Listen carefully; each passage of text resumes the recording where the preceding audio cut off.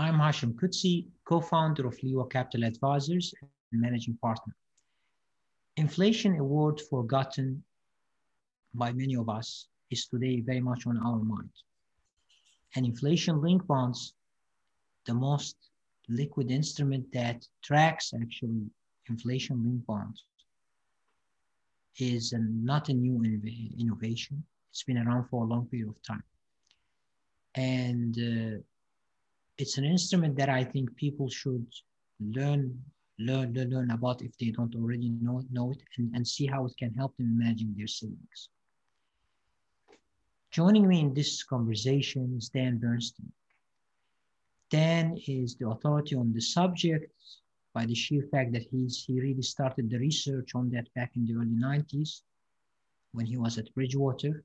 He's currently an advisor to Bridgewater, but he really sort of did the research and then helped the US Treasury and French Trésor in starting their inflation-linked bond program. Dan, good having you here.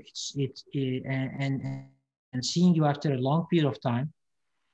And I think you know that I couldn't have picked in my mind a better person to speak about inflation-linked bond, because you worked on their design, and then for 20 years, no inflation taking place. So these instruments made it to institutional portfolios, but never got the attention. And now, perhaps, their time has come to do what they were supposed to do for portfolios. Leaving, of course, aside, anybody who has a liability that's linked to inflation, these instruments fit very well in that place.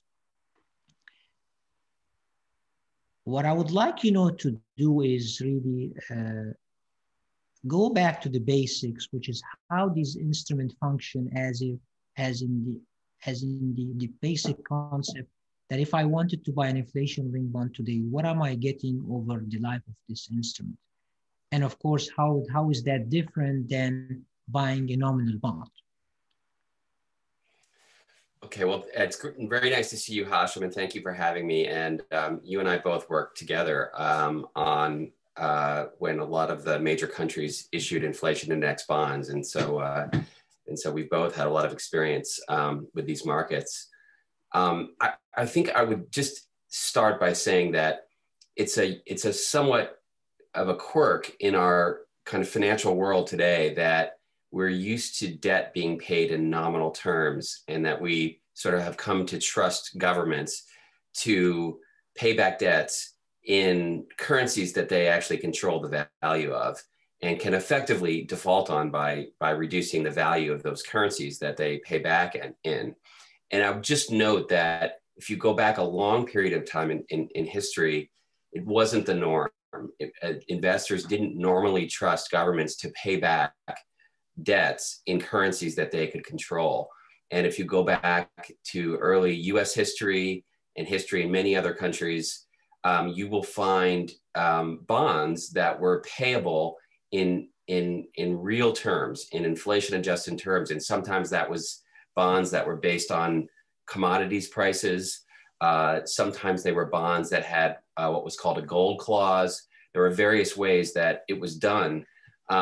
But it's a unique feature of the sort of last 50 years or so, 50, 60 years, that we've become used to bonds not being paid that way. And so now when we talk about inflation index bonds, they seem like they are the outlier, but actually they are more consistent with the way debt was always issued going back.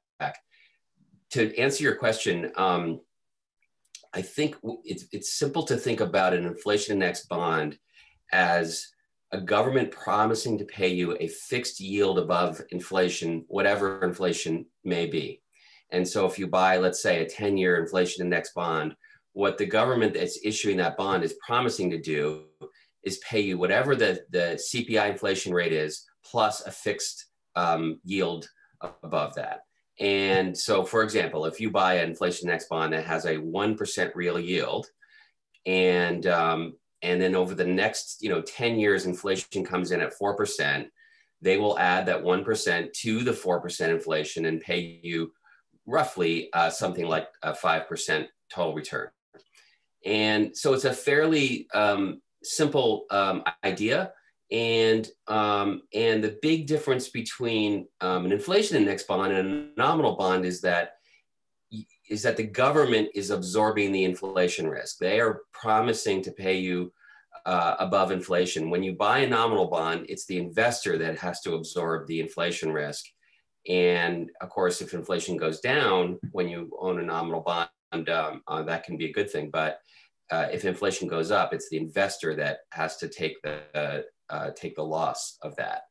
I think I would also just mention that a couple quick things about inflation index bonds. One is that it's important to think of them as a separate asset class and not as a component of fixed income, because their behavior is completely unique and different from nominal bonds. They behave in ways that are totally different.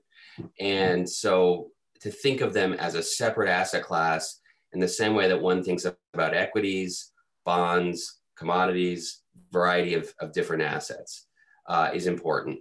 And the other thing to remember with inflation index bonds is that they are quoted in terms of their real yields, so that when you go into the market and you buy or sell an inflation index bond, you're being quoted a real yield. And that's because they can't quote you the nominal yield, because nobody knows what the nominal yield will be. It depends on future inflation.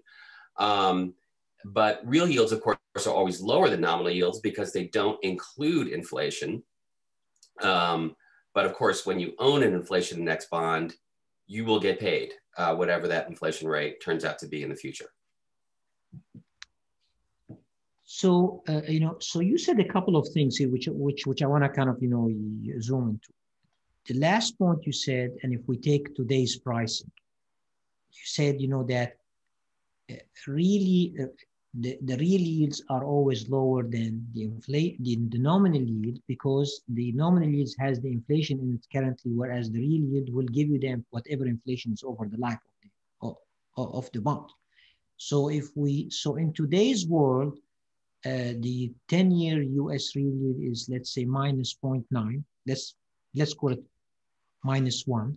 So the investor would be getting -1 plus the inflation rate, which, let's say, in today's world, again, let's say 2.5, which would bring him on par with what the current, in a way, the nominal yield is.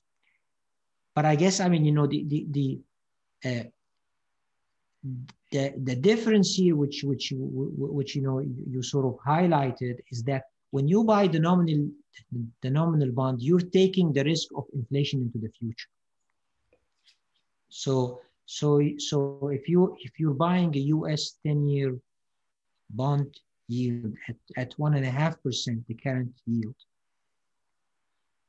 and if inflation turns out to be much higher than 1.5%, which currently it is, then you will end up losing money with a variation, obviously. In the inflation-linked bond, you will be earning the inflation rate as it goes up, which means, although you will be starting with a -1, but then when you add the current inflation rate, you go back to what the nominal yield is, and then as the inflation rate goes up, your yield will your total yield will go up with that on the investment. And so, with this dynamic, with this dynamic, one could always say then to himself, so then, unless I think inflation is not going to go up or it will go down, I really want to buy inflation-linked bonds. Why would I want to take the risk of inflation? Yes, exactly. And that was the point that I was making earlier, was that it's not the norm that, when one lends money, that one is always has to take the inflation risk of that loan. And that is something that is a relatively new phenomenon. It was much more typical when governments and other private entities made borrowed money, that that the borrower had to assume the inflation risk. And that's exactly what ILBs do. And you're exactly right. Today in the US, as an example, we have roughly -1% real yield. But the nominal yield is about plus 1.5%. And so the difference between those two yields is what we call the break-even inflation rate. And that is just a little bit under 2.5%. And what that break-even inflation rate tells you is how much inflation would there have to be for an inflation linked bond to have the same performance as a nominal bond over its life. And right now it's just a little bit under 2.5%. And, you know, we sort of think that's an interesting thing to think about right now, because in the US, as an example, the Fed has communicated that it wants to err on the side of inflation being above 2%. And in fact, the Fed is targeting a inflation rate called the PCE, which is a little bit different than the inflation rate that is paid on inflation index bonds. And if you factor in the difference between the inflation rate that the Fed targets and the CPI inflation rate that is paid on inflation index bonds, it's roughly that the Fed is targeting an inflation rate that is roughly equal to where the break-even inflation rate is today. So we can look at US ILBs, and the Fed is sort of promising to hold inflation at least at the level of where that break-even inflation rate is today. And what we know is if they err on the side of it being even higher and we get even more inflation index bonds will outperform nominal bonds. And there's really no limit to how much they could outperform nominal bonds. It's only a question of how high inflation could go in the future. And so again, just to kind of to go back to the basics is that, one is investing $100 in that bond. The whole principle is going to be indexed to inflation, as in if inflation turns out to be, let's say, to the extreme at the 10%, then that principle will grow by 10%. Whereas in the nominal bond case, which is currently it's not even covering inflation, you will really run all that risk. So let me now ask you the question. So the government decision, and I remember that debate back in the late 90s, when a lot of banks were advising the Treasury against issuing inflation-linked bond because they did not see the cost savings in that. And the question I have for you here is that, so now why why would the government want to issue now inflation-linked bond to take that risk if the Fed is almost kind of trying to put a put as in guaranteeing that inflation will be 2% at the minimum? Right. Well, at the time that the U.S. first issued inflation index bonds, which was late 90s, there wasn't a lot of worry about inflation at that time, and the U.S. Treasury was looking for a way to issue a security that might attract investors who weren't already buying nominal Treasury bonds, and they thought that by issuing by issuing ILBs, they might draw in a new kind of investor who was interested in an inflation-protected investment. So the idea at the time was, let's just attract more investment dollars into US Treasuries by issuing a wider variety of the type of securities. And I think at that time, nobody really thought of inflation as a real risk. Inflation had been falling for almost 2 decades at that point. And in any case, inflation index bonds, even today, are still not a large percentage of the total issuance of treasury bonds and treasury bills. And so even if they did get more inflation than they expected, you know, most of their debt is denominated in nominal bond terms. And probably their biggest inflation risk, if they were to have inflation, wouldn't come from the ILB market. It would come from the T-bill market, where yields would, you know, rise very quickly in an inflationary environment, potentially. And that there's a lot more T-bills, you know, in the market than there are US ILBs. A lot of the other countries that were issued along the same lines, the same idea of trying to tap a market that they hadn't tapped before and attract more investment dollars. And I think also there was this idea that I think they still have today, which is that with an aging population and, you know, a baby boomer sort of population that's aging, there was this idea that they would need to save for retirement, and they need more vehicles and more ways to do that effectively. And so ILBs, you know, fit very nicely into that. And so now, 20 years later, inflation is breaking out of the 2% range. And so these instruments really then become very handy for savers. That's exactly right. And I think, you know, now I don't know if they were, you know, issuing for the first time, if they would be as comfortable, you know, starting up a market that's going to cost them more, you know, in debt service with inflation going up. But, you know, they are very much of the mind that, you know, that they are committed to the market. They don't want to sort of, you know, come into the market, issue sometimes and then not issue others. They want to make it a sort of a regular supply of securities. And so they're committed to continuing to do that, as are most of the countries. And yeah, it's true. If we were to get, you know, inflation above 2.5%, it's going to cost them more on their debt.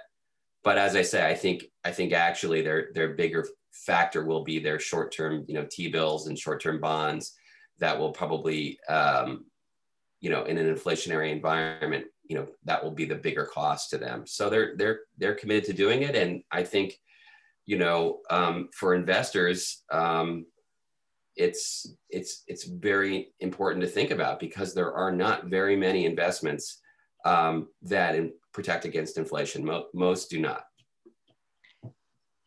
Then I want to go to the overall portfolio now, since, you know, you've mentioned also at the beginning that it's a separate asset class, and one should not look at it as a subset of bonds.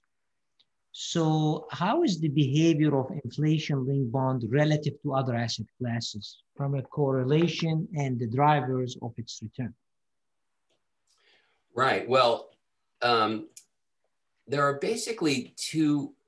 To think about the behavior of inflation-linked bonds, it's useful to break them down into their two pieces. And so their two pieces are the real yields and the inflation compensation components. And so let me just go through each of those, and then that will, I think, lay some groundwork for understanding their performance. The real yields of ILBs affect their value in an analogous way that nominal yields of nominal bonds do. That means inflation-indexed bond prices are the inverse of their real yields, and the longer that the maturity of the inflation-indexed bond, the greater the sensitivity to real yields. So inflation-indexed bonds have a sensitivity to real yields. And while there are many things that can affect real yields, it's generally the case that economic growth is the biggest driver of real yields. And that's because real yields reflect the tightness of money that's been engineered by central banks. And so typically what you see is that in an environment of strong economic growth, real yields get pressured higher, and that hurts the value of ILBs.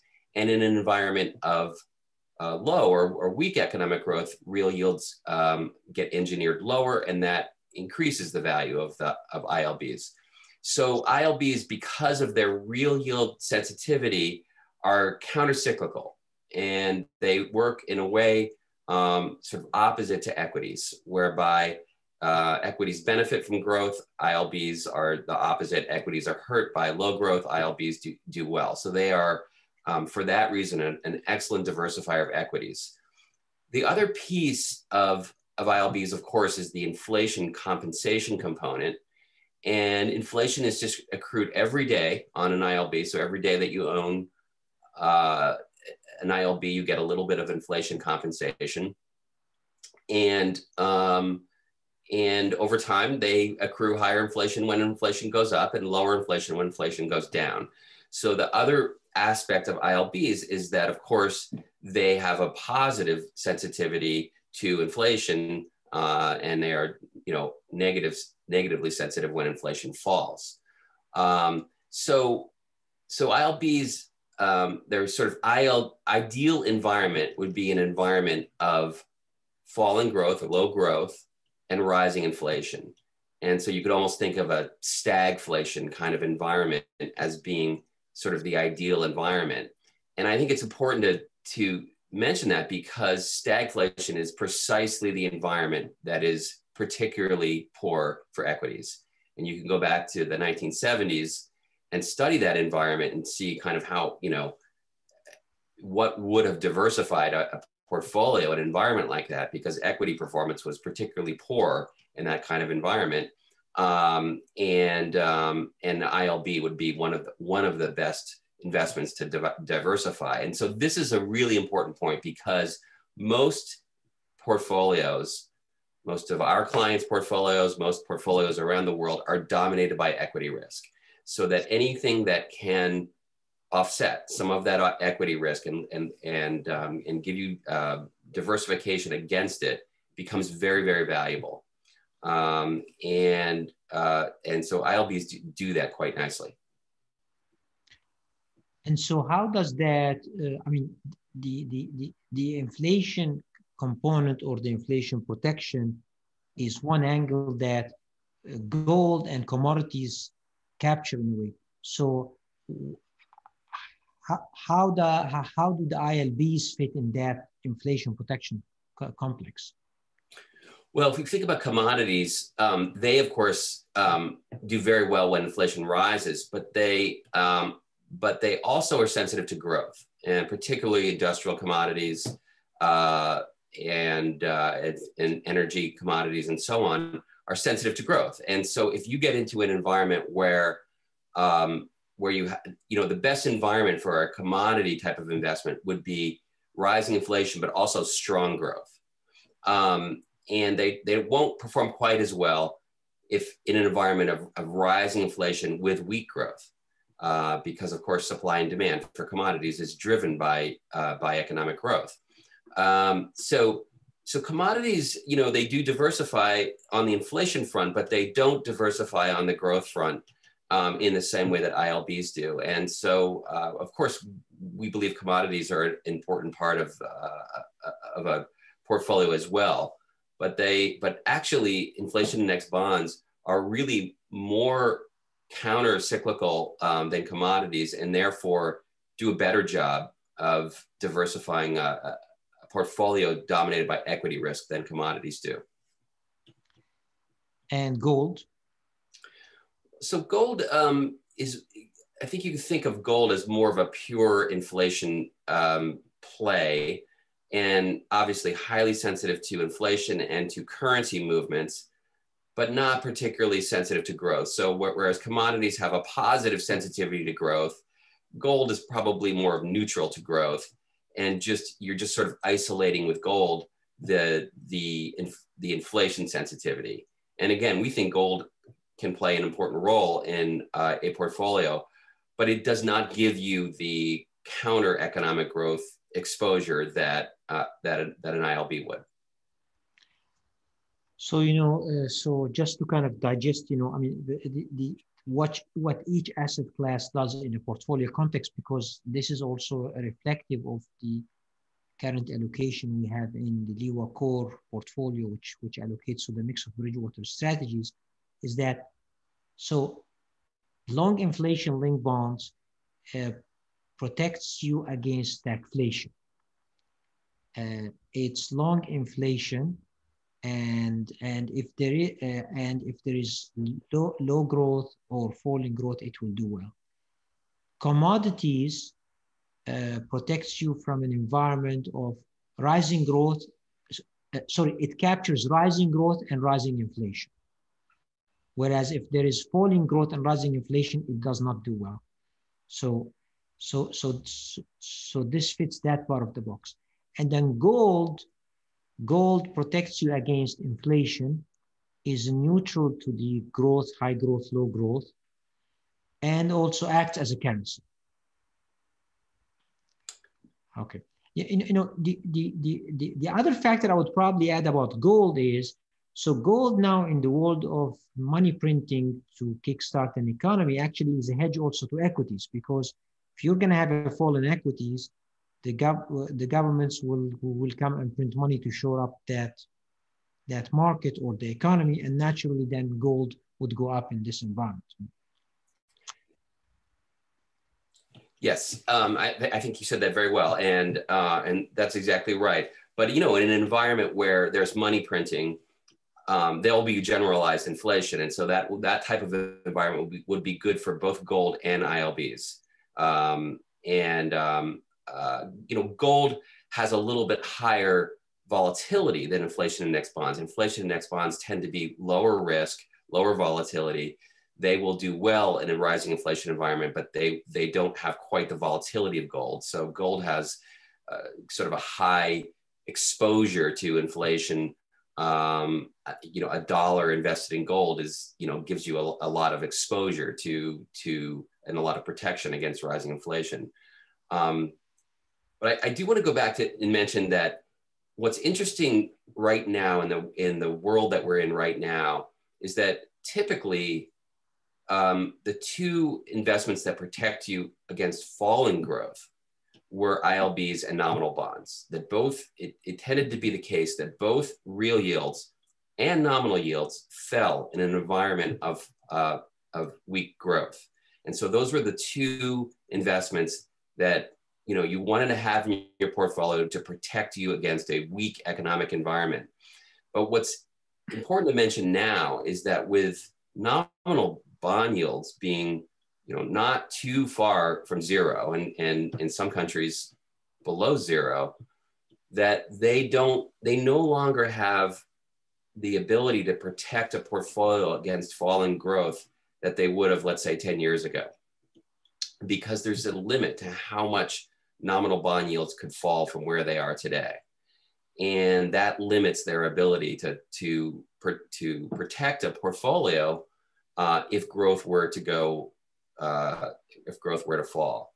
And so what we think is, in this current environment, inflation index bonds have become more important to protect against falling growth, because nominal bonds are much more limited in their ability to do that going forward. And so we, for the part of the portfolio that protects against falling growth, we really have inflation index bonds are now playing a very important role in doing that. So in simple English, you're saying that if there is a recession, inflation-linked bond will appreciate in price more than government bonds that are trading close to zero or at zero. That's right. And if it were a recession where, let's say, we're a deep one, you would probably see nominal bond yields fall, but then they would hit some sort of limit of how far they could fall. We don't know exactly what that limit is, but if the recession were to be deep, they would hit a limit of how far they could fall. And at that point, really what would happen is nominal bond yields would stop moving. They would basically be pegged. And from that point forward, it would be only real yields that could continue to fall. And that falling real yield is what would give you an appreciation, a price appreciation in an inflation and index bond investment. And the nominal bonds will be pegged because of the inflation component. In other words, if inflation is going up, real yields can fall with no limit, whereas nominal bonds would have that limit. That's exactly right. In other words, the real yield, there's no limit to how low it can go because it's only limited by the degree to which inflation can be above nominal yields.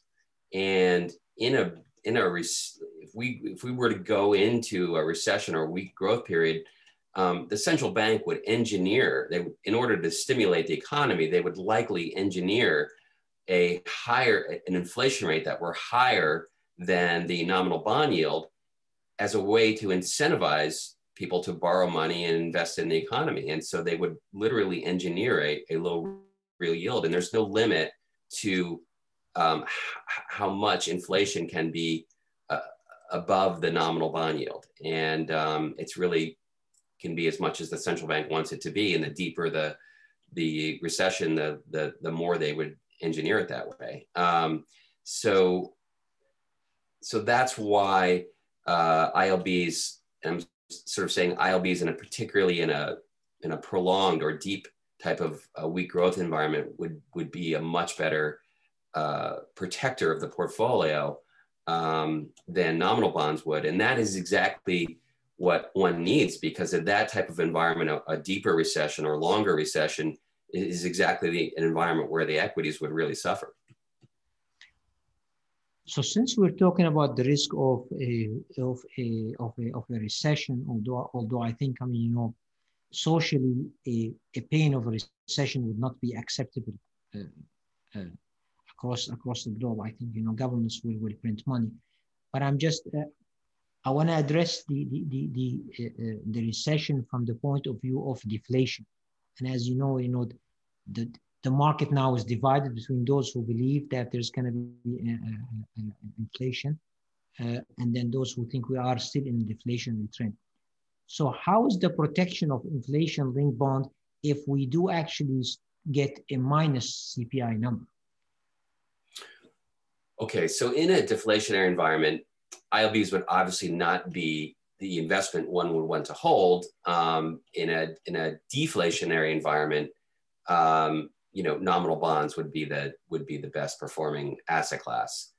Having said that, it's likely that inflation-indexed bonds would be better performing than equities in a deflationary environment. And deflationary environment is incredibly destructive to an equity investment. I think it's worth mentioning that one reason why ILBs don't perform quite as poorly as one might think in a deflation is that built into ILB mechanics is something called principal protection.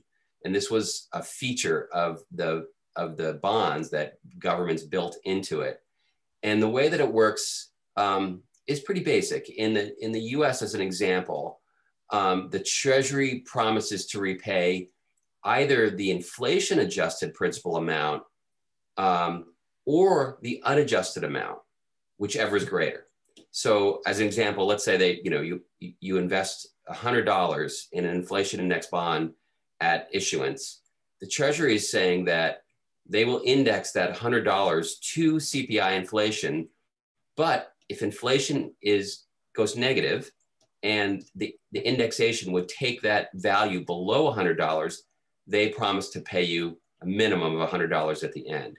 So they've given a sort of floor on inflation in the way that they've designed the securities. And that floor, you might ask, well, why would they do that? Why would a government, offer investors that? And the reason is that they don't think that deflation is a very likely outcome. And they don't think they will have to ever pay on that. And so they thought that it was a feature they could build into the bond that would attract investors, but it wouldn't necessarily cost them anything. And they're probably right about that because deflation is a very rare event. The major environment when we saw inflation was the 1930s. And if there was one thing that became obvious after the 1930s, it was the destructiveness of deflation. And today, central banks have the tools and they know how to use them to prevent deflation. And so we too, at Bridgewater, don't think that it's a very likely environment, but that is how they work in a deflationary environment. So what you're describing here, is it is as if like we've defined the rules of the game. So we've learned how bad deflation could be. So now, and we've learned how to deal with that through all of this physical. And also we've seen how ugly inflation can be, and we've learned how to deal with it. So the margin now is you're kind of like as if a mean reversion. So when inflation sort of, when you get into a deflation, you have to print a lot of money and socially deal with the issues that come with it until you push inflation higher up. And if it goes up to the other extreme side, then you raise rates to deal with it. And I guess, judging then from history, we seem to be now at that other side where inflation has been for 2% for 20 years. And there are the ingredients of that you need to deal with economic slowdown and the social problems and what have you. So printing of money is the way to deal with it. Which again, I mean, I go back to my initial question to you is that, for a saver or for somebody who's managing savings through in a portfolio context, inflation-linked bonds really have a role in that portfolio. Yes, and I would add, Hashim, that if you're a central banker today and you're faced with the trade-off where, if you don't print enough money, you risk deflation, and if you print too much money, you risk inflation. And that is to some extent the world that they face today. And you think about, okay, well, it's central banking is a bit of an imprecise science. They don't always get it right. They have to err on one side or the other usually. And so I think what they probably think about is if you get it wrong and you have deflation, you can have a 1930s type of environment, and that type of environment is the worst possible. And the social cost and everything else associated with that is just completely unacceptable to pretty much everyone. If you, on the other hand, get it wrong and you create too much inflation, you get more of a 1970s type of environment. And while nobody wants a 1970s environment, it was a far better environment than the 1930s. And so I think that central bankers today know that quite well, and that what they've pretty much communicated to investors is that they're going to err on the side of, if they have to make that trade-off, they're going to err on the side of allowing a little bit of inflation rather than risking deflation. And that's why we think ILBs are a particularly important part of a portfolio today, because the central banks are pretty much telling us they're going to err in that direction, whether, how much and whether that will play out that way. But investors need to have something in their portfolio that protects them if it were to go, it easily could. And there's really, there's really not much in a portfolio that will protect the portfolio in that type of environment. And given the possibilities that are out there, it's a significant thing. So if we can broaden the menu and say we can buy liquids as in real estate.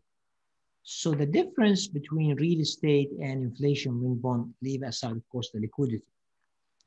What is, in your opinion, kind of the differentiating factor between the two? I mean, obviously, real estate are real assets, something that you can touch, whereas there it's a paper that's promissory that the government will pay you back. But the variables that move real estate that could be different from inflation-linked bonds. Well, yeah, real estate often does get grouped in with real assets and sort of grouped with inflation-indexed bonds, but it's really quite different. There are two things that are different about real estate. One is that it's clearly a pro-growth investment. In other words, it'll do well if you have inflation coupled with strong growth. But if you have inflation coupled with weak growth, that's not a good environment for real estate, particularly if it's commercial real estate and real estate that's associated with it, with the economic cycle. And so that's one important distinction between real estate and ILBs. The other is that real estate investments, by and large, are very often leveraged and financed via debt. And so an inflationary environment, which you might say, well, real estate is a real is sort of a real asset, but it's a real asset that's financed with debt. And when interest rates are rising, it's oftentimes not a great environment for real estate because the cost of financing is going up. And so if you look back at real estate and its performance, it's certainly, you'd certainly rather have a real estate investment, let's say, than an equity portfolio in a rising inflation environment. But it's not as protective as one would think, or one might think, in a rising inflation environment. And for all those reasons, it has a pretty strong positive correlation with equities. And so while we think real estate plays a role in a portfolio and does add diversification, it's not diversifying. It's not as diversifying to an equity portfolio for those reasons. Okay. So, let me end with the question that maybe sort of compare all of these asset classes in terms of what are they telling us. So in one extreme you have, or not an extreme, the reality is people tell you, why should I invest in a 10-year inflation-linked bond when the real yield is -1? Obviously, you earned whatever that inflation is to bring you up to the 1.5% that the denominator bond is. But then by the same token, people would tell you, why don't I invest in equities and I can earn a higher return on equities? So my question to you is that, what is the market telling us by pricing 10-year yields at -1?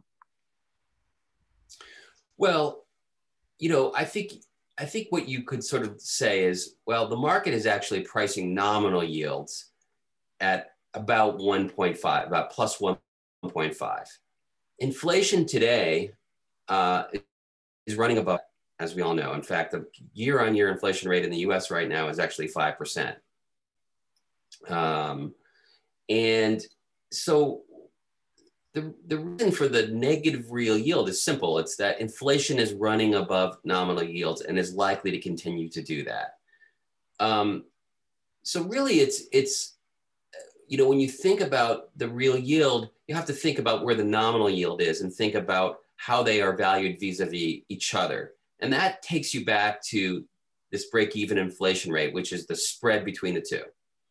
And the simple way that I would explain it is that with a break-even inflation rate of about 2.5% in the US right now, any inflation above 2% is going to cause inflation index bonds to outperform nominal bonds. And of course, the opposite is true. Any inflation below 2.5% will cause nominal bonds to outperform inflation index bonds. But the way that I'd suggest one could look at that is that, with a spread of 2.5% and the Fed sort of promising to, hit that number at least, there's not a lot of cost to owning an inflation index bond, particularly as a substitute for a nominal bond. And you're not really paying any premium for it. It's interesting that we are kind of in a little bit of a rising inflation environment, and there doesn't seem to be much of a premium price being attached to inflation index bonds so far. So that one can buy an inflation index bond as a substitute for a nominal bond and then benefit if inflation comes in anywhere above 2.5%. And on top of that, realize a better, better diversification characteristics in their portfolio. So I think that's a good way to think about it, is sort of, you can own an inflation index bond as a substitute for nominal bonds.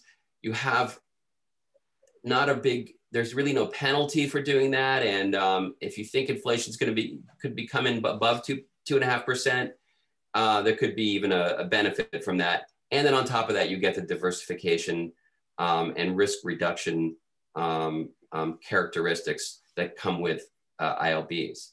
So, it's interesting that that the market is pricing in that way. I think the market, by and large, is still sort of assuming that inflation will, after a little bit of a bump following the pandemic, will sort of settle back, and maybe that'll be right. But we don't know, and we're not so sure about that.